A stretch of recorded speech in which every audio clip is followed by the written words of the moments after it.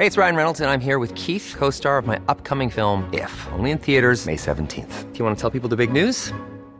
All right, I'll do it. Sign up now and you'll get unlimited for $15 a month and 6 months of Paramount Plus Essential Plan on us. MintMobile.com/switch.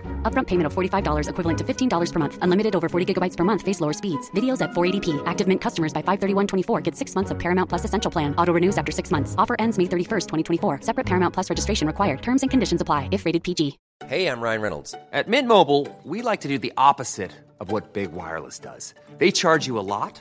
We charge you a little. So naturally, when they announced they'd be raising their prices due to inflation, we decided to deflate our prices due to not hating you. That's right. We're cutting the price of Mint Unlimited from $30 a month to just $15 a month. Give it a try at mintmobile.com/switch. $45 upfront for 3 months plus taxes and fees. Promo rate for new customers for limited time. Unlimited more than 40 gigabytes per month. Slows full terms at mintmobile.com.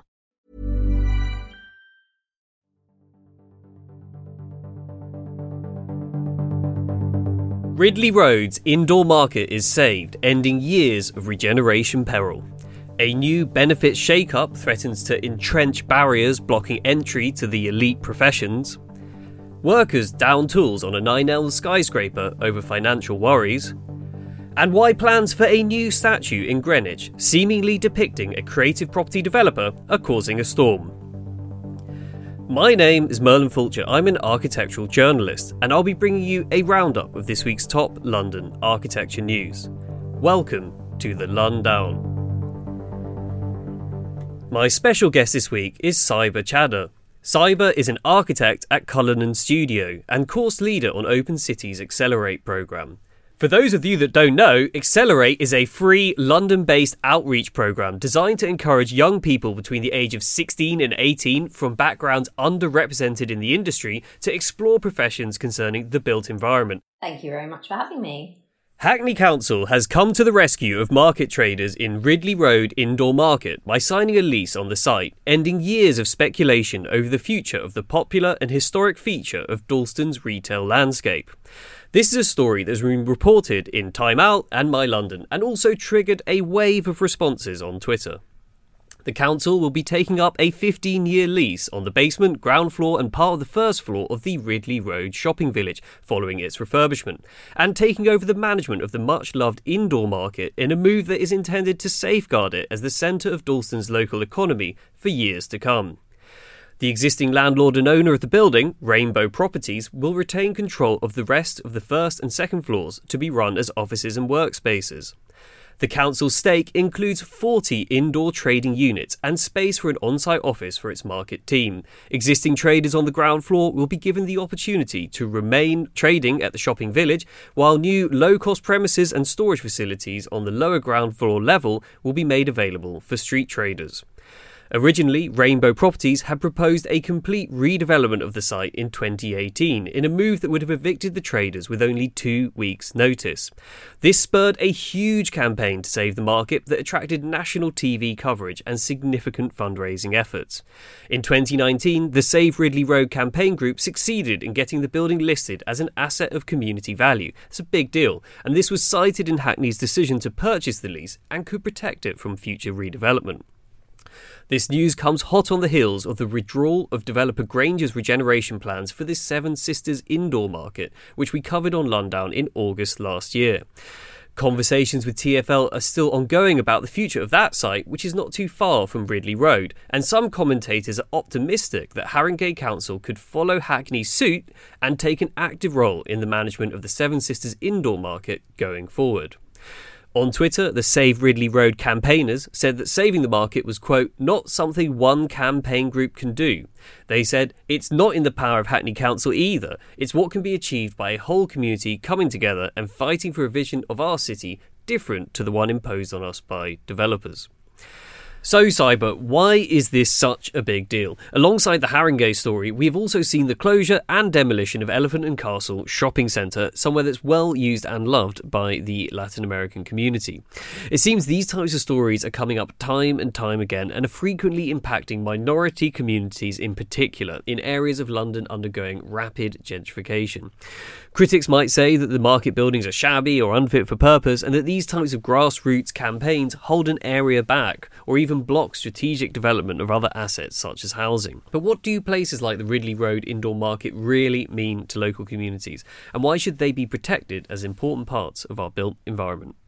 Thanks, Merlin. I mean, this story, I think it's an obvious win for the community, and I think that's why it's such a big deal.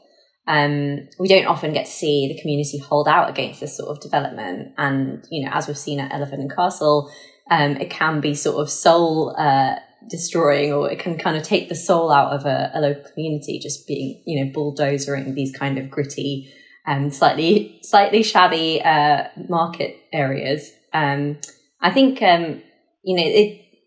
places like Ridley Road Market mean a lot to local communities because they're kind of the heart of the hustle and bustle of the centre of a community. It's kind of a backdrop to where people live their lives. And yes, I think it is interesting how people say something, these sort of markets are shabby, and, it's not a particularly beautiful building. And saying things are shabby is always a go ahead for knocking things down. But retrofitting and reuse of existing buildings is a huge part of reducing carbon emissions, going forward. We can't just think how we used to and just knock something down because it doesn't look right. And that's just on the kind of architectural side of things. The social value of a place like Ridley Road Market is really, really high.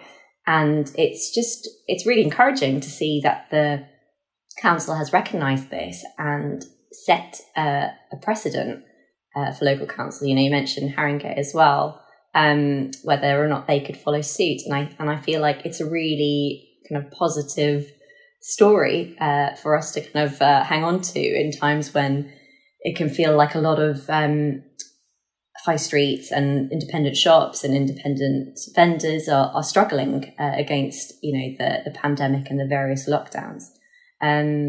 So yeah, I mean, other stories have popped up that show Hackney Council doing the exact opposite and shutting down a small business like Island Grill, which is nearby for smoke pollution that local residents complained of.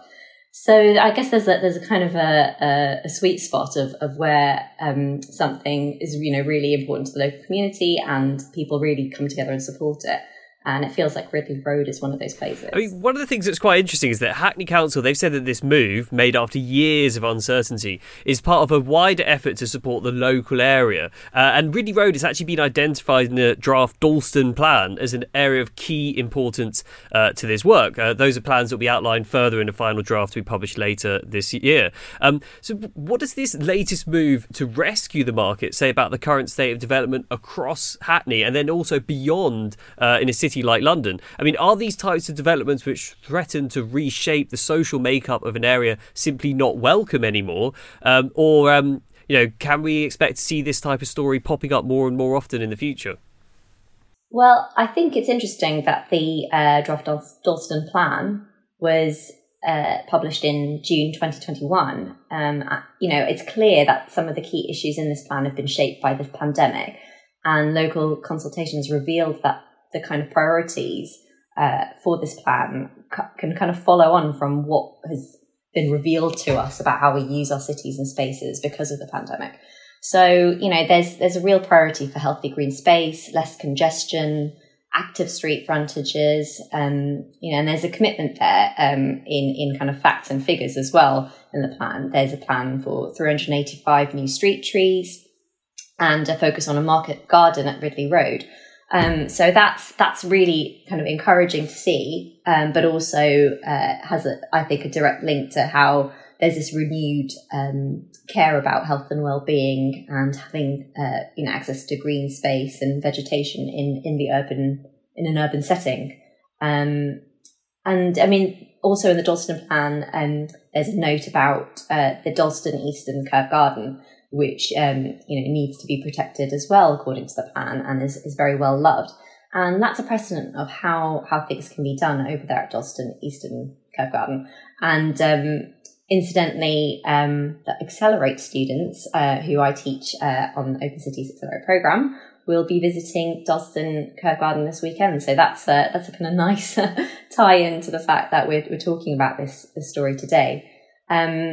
I mean, one concern I guess I have about the plan the draft plan is that they've earmarked 34,000 square metres of new retail and leisure floor space by 2033.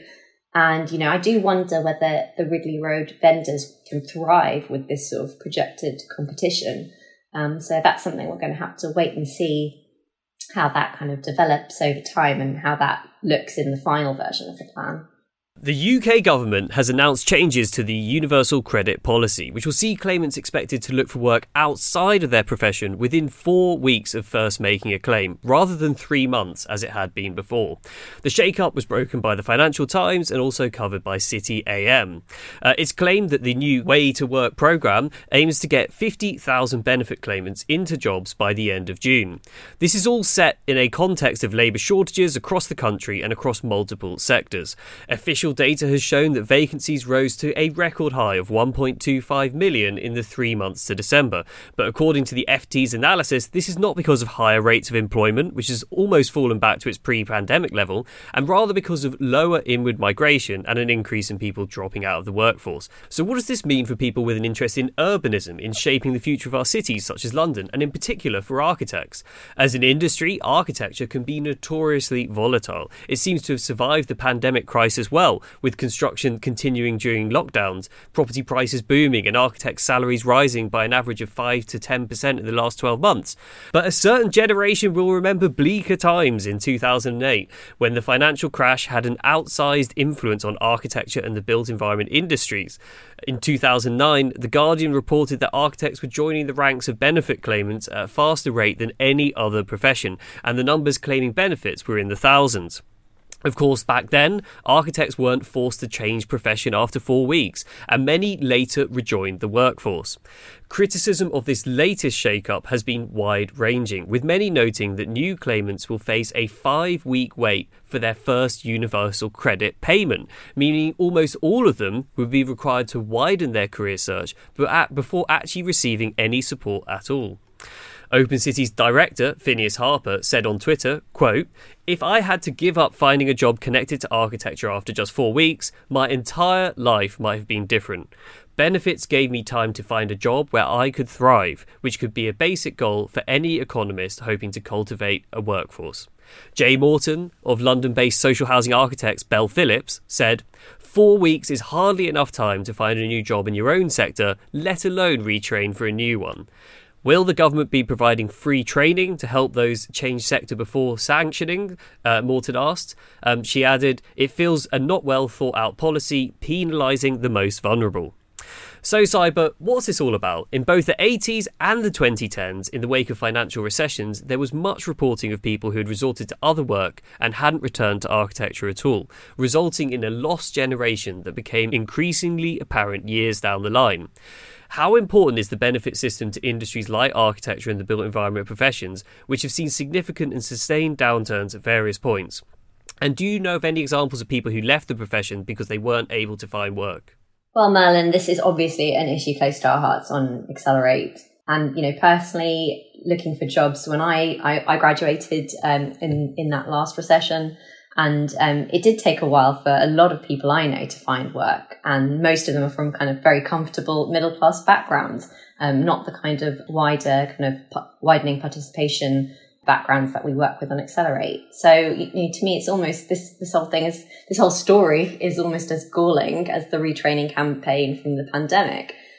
From the perspective of students in the built environment professions, not just architecture, but engineering and the other kind of consultant professions in the built environment, it is really, really tough. They've trained for a number of years on highly rigorous courses, amassing debt like, I think it's triple what we would have amassed when I was studying. It is just really upsetting to hear the government saying that they're not going to be supporting them to find work in their chosen sector. What do you think is the significance of this move for architecture and other built environment professions, which are historically very elitist? Throughout the pandemic, the profession has been grappling with itself in many other ways, from the examination of exploitative work practices in the profession to a reckoning with the narrowness of its demographic. Now, you work on the front line of Open City's Accelerate programme, helping to improve access to built environment disciplines. In your experience, does this latest move make it even more likely that the wealthy can just ride it out without needing to claim benefits, while other people with lesser means, forging a new path for themselves, get frozen out because the welfare system is no longer set up to support them? Absolutely, Melon. It's adding fuel to the fire of excluding anyone who's not from a comfortable middle-class background. You know, one thing that we find with a lot of our students on Accelerate is that they want to know how much an architect earns. You know, they want to know what are the job prospects.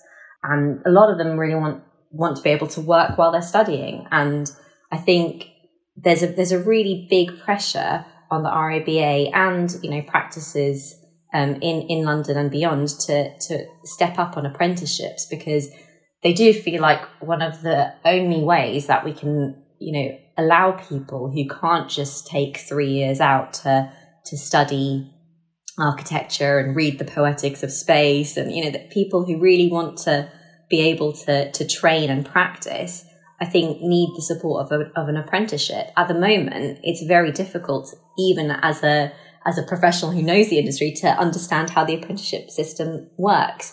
It's not like there are a set number of apprentice spaces that are well advertised by the RIBA and various practices. It's almost like looking for a job in itself. And I feel like there needs to be more of a push and more of a commitment to apprenticeships in the wake of something like this, so that becomes a kind of more accepted and more mainstream way of getting into architecture and engineering. If I was an Accelerate student looking at a new story like this, I would probably think, oh, pack it in and become a doctor or something else, you know.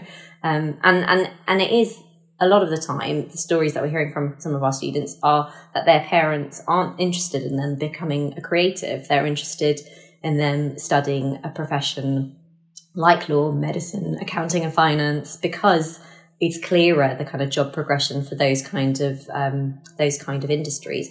And I think, you know, a story like this just kind of exacerbates that feeling that following a creative career is something that's a bit more of a risk. Builders have started leaving the £900 million 19 Elms development as Multiplex, the main contractor, chases the developer behind the enormous Vauxhall skyscraper project for outstanding payment. This is a story that was covered in AJ and Construction News. The development, designed by US architects Cohn, Pedersen, Fox, features two mixed-use towers standing at 56 and 45 stories, which is set to provide 487 flats, as well as a 172-room hotel and 11,000 square metres of office space. It's all quite close to the Battersea Power Station and Vauxhall in southwest London. They've been under construction since 2018, but workers began leaving the site on Monday the 31st of January, and it's unclear when work will start again. It's understood that disruption began because principal contractor Multiplex is waiting on payment from China-based R&F Properties UK, the site's developer. This comes after R&F's Hong Kong arm was put in selective default over its amount of debt after agreeing with its lenders to delay a repayment equivalent to £539 million earlier this month, although this has not yet had an impact on the company's credit rating. Stories like this catch a lot of attention right now because business news around the world has been dominated in recent weeks and months by the ongoing crisis at Evergrande, a Chinese property giant with the dubious accolade of being the world's most indebted company. In December 2021, Evergrande defaulted on its loans, which were worth more than $300 billion, and that happened after months of 11th hour payments. Now, the future is uncertain for hundreds of Evergrande properties that have been left unfinished, with numerous sites shut down by angry suppliers and prospective home buyers left out of pocket. Back in London, it's also not the first time this particular 9 Elms site has been dogged by funding problems. R&F acquired the site in January 2018, 7 years after plans were first unveiled when the original developer, Wanda, ran into financial difficulties. R&F also owns the neighbouring 9 Elms Square and Vauxhall Square developments, although both are unaffected. Meanwhile, the Daily Telegraph has followed up a 2021 report that investors were fleeing the wider 9 Elms development zone amid questions over its long-term profitability and doubts it will ever reach completion, with a story about service charges at the other end of the enormous Thameside post-industrial strip. According to the paper, more than half of the residents at the Battersea Power Station development have rebelled over exorbitant service charges at the prestigious development, which they say are potentially hundreds of thousands of pounds more than they should be. So Cyber, what's this all about? On the one hand, there's a lot going for Nine Elms. It's got 2 new tube stations, prestigious tenants like the US Embassy and Apple all on board. But with high-profile site walk-offs, it seems things are not going swimmingly. In terms of the breakdown between client and contractor, what is the significance of a showdown like this with workers literally walking off a construction site after an apparent payment dispute between the parties? Have you ever seen something like this happen in your time in practice? And what do you think are the chances of reconciliation? So, I mean, anecdotally, I hear about this sort of stuff happening, not all the time, but it's not unheard of. In practice, I mean, I wouldn't want to go into loads of details, but it is the sort of thing I have heard of. Personally, the whole Nine Elms development, I think it feels fraught. It feels like it's a financing breakdown because it's a model for development that doesn't fully make sense anymore. But that's my own, non-financial professional opinion. Chances of reconciliation, I mean, it just, the money needs to get going again. It's just one of those stories that hits headlines, but actually there's probably a whole host of things that we're not hearing about underneath the surface. And just like as an architect, is shutting down a construction site and obviously a skyscraper construction site, is that quite an undertaking? I mean, effectively mothballing it could be weeks and months. Is that an easy thing for a builder to do? There's a huge cost related to it. I think that goes without saying. And I think for the scale of this sort of development, 487 flats, 172 room hotel, 11,000 square meters of office space. That's a lot of building to be sort of waiting to keep building. And it goes back to that comment I made about this kind of a model for development. Like who are these things for? In the context of people working from home more, who's going to be working in this 11,000 square meters of office space? I've always had an issue about these kind of luxury flats that seem to just be places for people to hide money and buy to leave. So yeah, I mean, I think it'll probably resolve itself. It'll probably get going again because there's just too much at stake for it to just lie kind of mothballed and vacant without anything kind of pushing forward. So yeah, we'll have to wait and see. But I do think that these sort of stories happen a lot more than are reported because the optics are probably not right to be able to report them. The developers behind the 1,500 home Morden Wharf regeneration in Greenwich have found themselves in the spotlight after it emerged that a quirky statue planned for the site could bear a face very similar to one of its team members. Hyperlocal platforms including Inside, Croydon and 853, which is based in Greenwich, have picked up on this unusual story, which is also featured in AJ's Astragal column. Design-led developer UNI was met with curiosity and a little criticism from the local community-focused media platforms after images emerged of a planned sculpture of a flat cap wearing everyman meant to celebrate the human story of dock workers. Computer generated visuals show the statue sitting on top of the historic Morden Wharf building close to one of the several skyscrapers designed by Dutch Star Architects OMA, which recently won approval to be constructed on the prominent riverfront site. The images were published on UNI director Richard Upton's Instagram account and revealed the statue to have a striking resemblance to Martin Evans, UNI's design director. Evans' career spans decades. He's credited with the transformation of the old Truman Brewery on Brick Lane into a shopping destination in the early 2000s. He's worked with Upton at multiple companies, including through the merger between Cathedral Group and Development Securities, which formed UNI in 2015. Aside from his work at the company, he spent 3 years at Dartington Hall in Devon and 2 years as the non-executive chair of Brick by Brick, Croydon Council's development company, which is currently being wound up. As we covered in September last year, UNI was recently bought by leading UK development company Land Securities following a half-year loss, which prompted a board shake-up and sparked an ongoing programme to dispose of non-core development and trading assets. Following a flurry of interest, UNI has clarified that the statue, in whatever form it might take, will be subject to separate planning approval and is yet to be agreed upon. So Cyber, the Morden Wharf development won outline planning in September, despite opposition from local MP Matt Pennycook and some local resident groups.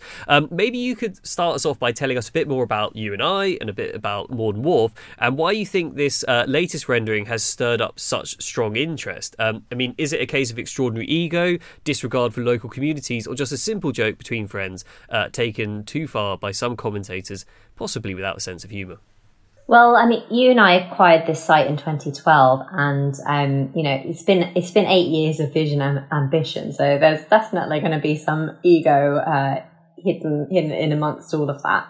They're advertising this new development as what a new London neighbourhood should be. So 60% new public realm, a park, 275 metres Thames frontage. So there's a lot of excitement behind for U+I behind this development. I mean, in regards to the story, Anthony Gormley would be proud because he famously uses himself for his statues. So maybe that's where it's all going with using Evans as a base for this statue.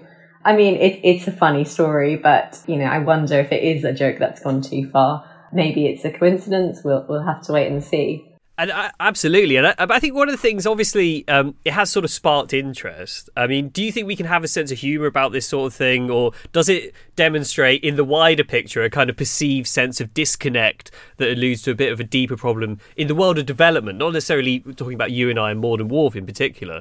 But is it just like people are just a bit cagey about a statue of a property developer? There's so many other things that can be done working with with local artists, local community groups to do something more meaningful. Like, is this statue what people from the local area want? I don't know. Have they consulted on it? I don't know.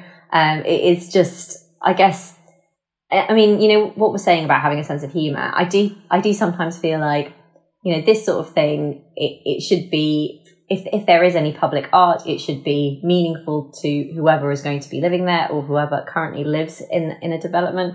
And whether or not it's the face of their director, I kind of don't think we should be wasting too much time worrying about this sort of thing, because there are way more important issues for us to be thinking about rather than whether or not this is a little mini ego project for a developer. So yeah, it is an easy target for criticism, but it's also sort of a marker to say, why don't these things come directly from the community rather than a kind of top-down approach, which is what this feels like. I mean, it might go down well in the Barbican, where there's lots of architects and possibly some who've worked for Martin. Yeah, maybe. We'll see. Saiba, thank you for coming on the show. It's been an immense pleasure to discuss the week's big news in architecture.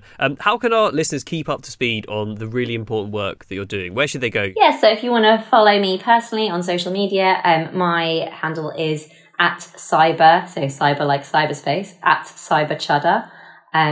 And I also have my own little podcast, which looks at collecting oral histories about people's experience of colonialism and the British Empire, which is called Podcards from the Colonies.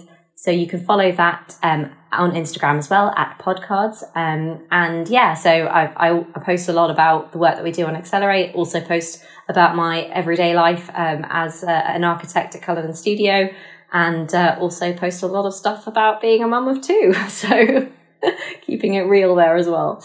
And Merlin, is there anything coming up at Open City you think listeners might be interested in? Oh, well, thanks for asking. Obviously, I love talking about what's happening at Open City. So this week, on Tuesday, it was the Lunar New Year. And to celebrate, we put out a special Pocket London printed tour of the exploring the original Chinatown in Limehouse. It's led by Sufan Addy, and it's now available to buy on our shop. This Friday is the deadline to apply for the Baylight Fellowship. The fellowship is a new experiential learning programme for ambitious housing commissioners who want to deliver outstanding homes of the future. Plus, as ever, we have lots of tickets available for our year-round range of exciting walking and cycling tours. Details for all of these are on our website. Thanks again for coming on the show. My pleasure. Thanks for having me. You've been listening to The Lundown, a show from Open City rounding up the big stories in architecture and the built environment each week in London. If you've enjoyed the show and want to know more about any of the stories we've discussed, we recommend subscribing to The Architect's Journal, which has covered all these issues and many more too. You can find the show on Twitter or Instagram at @OpenCityLondon or by using the hashtag Lundown, LNDDWN. Open City receives no public funding, so if you want to support our work, please go to open-city.org.uk/support and sign up as an Open City friend. Open City is dedicated to making London a more open, accessible, and equitable city.